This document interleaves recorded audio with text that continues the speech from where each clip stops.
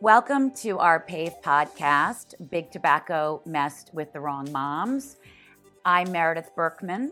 And I'm Dorian Furman. And we're the wrong moms. So today on our podcast, we have Matthew Myers, who is the president of the Campaign for Tobacco-Free Kids, which is the leading advocacy organization working to reduce tobacco use and its deadly consequences, not only in the United States, but around the world. Matt, thank you for being here. We're so excited to have you. Thanks for having me. It's an important topic. Matt, can you tell us a little bit about Campaign for Tobacco-Free Kids, or TFK, as we like to call it? Sure. The Campaign for Tobacco-Free Kids was created about 23 years ago. It was created precisely because we needed to bring sophisticated advocacy to counter the tobacco industry's marketing and to counter their impact on both the media and the political process. When the campaign was created, smoking rates among our nation's kids in the mid-1990s, shockingly, was actually going up. Over 1 in 3 high school kids smoked cigarettes at that time. If you read a newspaper, you pretty much only saw the tobacco industry's version of what was going on in the world. And they had completely handcuffed Congress and many of our state and local legislatures. Our goal was to get government to do its job, to protect our citizens against tobacco industry marketing, to prevent them from having undue influence over our legislators, and to free up our young people to be advocates for their own health. And it worked, didn't it? In many ways, it worked better than we could have ever imagined. The progress in the last 23 years is extraordinary. It's what makes the use of e-cigarettes so frustrating. Cigarette smoking rates among our high school kids has gone from over 36% 20 years ago to less than 7% today. We have seen the progress in state after state where people have adopted tobacco control measures. For the first time, the Food and Drug Administration has the authority to regulate the content and marketing of tobacco products. Before the entrance of e-cigarettes, we were at a point where you could realistically, for the first time in history, imagine a true tobacco-free generation of young people. Not only would have that produced our first tobacco-free kids, it would have contributed to the most dramatic decline in lung cancer, heart disease, chronic obstructive disease, diabetes, and other tobacco-related diseases. We were at the point where you could envision true victory in changing our society, and inroad the e-cigarette industry with the same lack of ethics, the same morals, and the same targeting of our kids that we have seen for decades from cigarette companies. How did it happen? And so quickly and so profoundly that we're sitting here having a conversation about the same issue that you and your colleagues and your partners felt you had successfully conquered. How did we end up back here so quickly? It's actually a warning sign for us across the board. What we did was we combined the worst of high tech with a complete lack of ethics and a short-sighted vision of the people making these products in terms of profitability. So what happened? You took a number of very bright people with an idea that in concept was valuable. Could we reduce the number of people who die from cigarette smoking by producing a dramatically less dangerous product? But what they did was realize that the maximum profit came from producing a product that, just like cigarettes 50 years ago, attracted a very broad range of young people. So they added flavors to it to make it taste better and to make it appear to be a safe product. They combined very high doses of nicotine, matter of fact, unprecedented doses of nicotine. So the kids who used this product thinking it was cool and attractive the first week, by the second week were using it because they couldn't quit. And then what they did was very clever. They recognized that a great deal of public scrutiny would close down their marketing to kids quickly. So where did they market it? They marketed it on social media outlets. that by and large were seen only by those kids around our country for far too long. Our government regulators missed it. By and large, parents and others missed it until they had literally permeated virtually every high school in the entire United States. And then what did they do? They combined the worst of what the tobacco industry did. They used all of their money and all of their power to hire high-powered lobbyists to tie up our government officials to prevent the exact kind of regulation that was designed to prevent them from marketing to kids. It's why there has to be a sense of urgency to tackling this problem. Between 2015 and 2019, we saw the single greatest rise in youth addiction to nicotine than we have seen at any point in the history of measuring these issues. Our challenge is to reverse that epidemic before it becomes a 50-year epidemic, as cigarettes have done. As you know, we came into this fight when we discovered that Juul had come into our kids' school without the school's knowledge, with no parents or teachers present, and told the kids that Juul was totally safe and about to get FDA approval.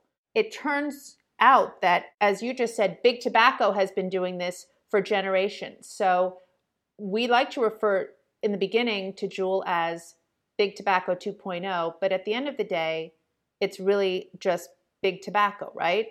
It's precisely Big Tobacco using the same tactics, often the very same messages that the tobacco industry used, but they've combined it with modern technology and an understanding of how to target our young people in a day where you can do so without adults seeing it.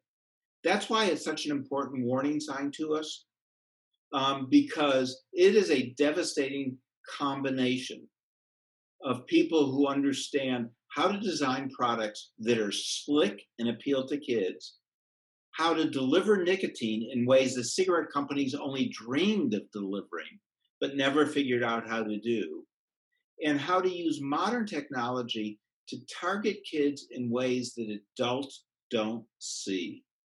So that's why it's never been more important for us to galvanize all of the resources. We can't do this job unless moms and dads and parents and teachers across the country speak out and speak with their kids, unless legislators do the job that we elected them to do, which is to prevent abusive targeting to our young people of products that will cause long-term harm if we don't stop it now. So there are a lot of really important lessons to all of these things. But there's a positive lesson. You know, since PAVE was created, and since a whole bunch of us have begun to speak out loudly, we have changed the debate in a very important way. The e-cigarette companies claim, gee, they just want to help adults quit.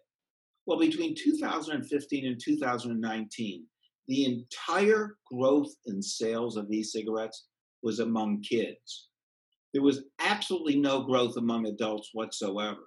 Well, the good news is we've caught on to it. And the key is going to be whether we can galvanize all of that energy into a true sustained campaign. That's why, frankly, we are so excited to be partnered with you, because it's the combination of parents, kids, and others working together that has the ability to turn this around. What I would really like to know, Matt, is, you know, you're the campaign for tobacco-free kids. I think it would be really helpful if you could give us a sense of the state of the campaign. Well, we are at probably the most critical juncture we've been at. And the outcome can go either way, to be perfectly honest with you. In the last 2 years, collectively, we have built an enormous amount of momentum. Parents are beginning to understand how dangerous this is. My hope is that one of the side effects of the COVID crisis is that moms and dads are spending more time with their kids than ever before. And it's some are discovering for the first time how addicted their kids. And B, it is an opportunity for the kind of honest, objective conversations with their kids that would be hard to have. But we're at a critical juncture for another reason. We have begun to change public policies and public attitudes in a ways that has the potential to truly reverse the e-cigarette epidemic. In just the last year, as a result of all of our work, 4 states for the first time in history have banned the sale of the kind of flavored e-cigarettes that the industry has used to target our kids. 4 states can either be the first step in a wave, or it could be marginalized and not go further. The real key is going to be whether we're going to build off of the momentum that's been created this year for real change. In addition to that, the Food and Drug Administration has always had the authority to ban or restrict the sale of the flavored products that have been used by the industry to appeal to kids. In September, the White House announced that it was going to do that. And then it caved in to the kind of special interest lobbying from the e-cigarette industry that we have seen time and place again. The key is going to be, what does the FDA do now? On September 9th, every e-cigarette company who wants to continue to sell their product is going to have to file an application with the FDA asking for approval to continue to market them. FDA needs to hear from parents to say no flavored e-cigarette should be allowed on the market after that date. So it's an overwhelming task. What you're saying, Matt, and I think Dorian and I certainly understand, agree, and know, is that we're at an inflection point. I think sometimes parents feel, well, I'm just one mom or one dad, or I have, one voice or one vote. How do I build on the momentum? And so I think if you can give us a sense of really practically, obviously from our perspective, our hope is that parents will come and join PAVE and join our movement, because every voice, when we speak together, matters and it's louder. But are there some specific ways also that you could guide people who want to push and keep the momentum going so that it's 46, then 45, then 44, until all of the states have done the right thing, simply because, as you say, we cannot at this moment rely on FDA to do what is so obviously, from our perspective, the right thing?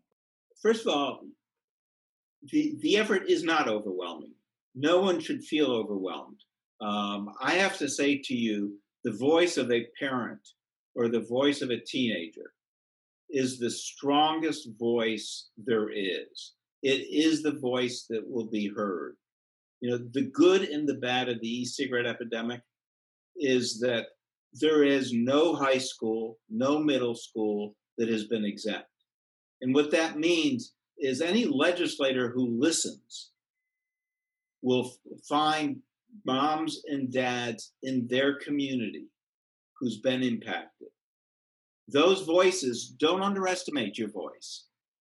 Speak to your city council person, speak to your state legislator, speak to your member of Congress. All of you belong to either a PTA or other local parent organization. Galvanize that organization to speak up. Write letters to the editor, write op-eds, use your Facebook and social media to speak out and say how important this is to you. Equally important, speak to your kids. Don't lecture your kids, but talk to them honestly and objectively at what's at stake. And what we have found is that when young people are engaged and young people speak out, their voice counts as well with regard to these issues. So do it piece by piece. Every step forward that you take is important. Some people think that because Juul has pulled back on their flavors, that the problem has been handled, but we know we're really playing whack-a-mole. One time, every time you stop one product, another product comes up. One product that we're particularly concerned about is Puff Bar and the whole range of disposables that are on the market. We've actually started a letter writing campaign to FDA. As you mentioned, letter writing campaigns are extremely important, asking them to ban Puff Bar because they are breaking all the rules. What can you tell us about the disposable e-cigarettes? You've hit on one of the most important points, and that is when Juul stopped selling a variety of flavors, a couple things happened. First, it was a false argument that they were suddenly becoming good citizens. They knew they could move many of the kids to menthol flavors, and they've succeeded. Second, the failure of the federal administration and so many states to ban all flavored e-cigarette products, whatever the container, means that when many of these flavors disappeared, a bunch of what they call are disposable products. And don't be misled by that term. What they refer to as a disposable product is a single product that has as much nicotine in it often as more than a pack of cigarettes.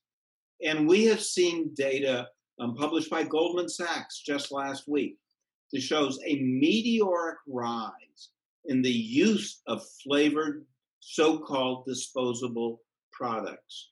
And we shouldn't be surprised. We've also seen the fact that vape shops haven't stopped selling flavored e-liquids that you can put into these products, that those products are now available as well. The lesson couldn't be more clear-cut. If you leave a loophole open to this industry, they will drive a truck through it. And you'll be only kidding yourself that you think that you're actually solving the problem. So today it's what we call a disposable product. If you just ban the sale of the disposable products, but don't ban the sale of all the flavored products, the industry will simply move to the place where you've left the hole open. It isn't a way to make public policy. Flavored e-cigarettes cause the epidemic. Getting rid of flavored e-cigarettes has got to be part of solving the epidemic. Thank you so much, Matt, for joining us. Thank you for listening to Big Tobacco Messed with the Wrong Moms. Do you have a teen or young adult at home that vapes?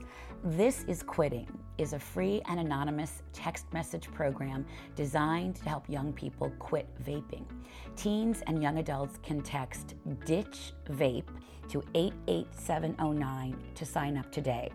That's provided by Truth, the National Youth Tobacco Prevention Campaign, from our partner and sponsor, the Truth Initiative. It's the first of its kind program that helps young people feel motivated, inspired, and supported while quitting. More than 150,000 young people have enrolled since the program launched in January 2019. The messages include evidence-based tips and strategies to quit, combined with real feedback from young people. Again, teens and young adults can enroll by texting Ditch Vape to 88709. Truth Initiative also offers free text messages for parents who are helping their children quit vaping. I myself enrolled in this program as well and would get different ideas and tips to help support my son. You can join the program by texting QUIT to 202-899-7550 or by visiting becomeanx.org to sign up.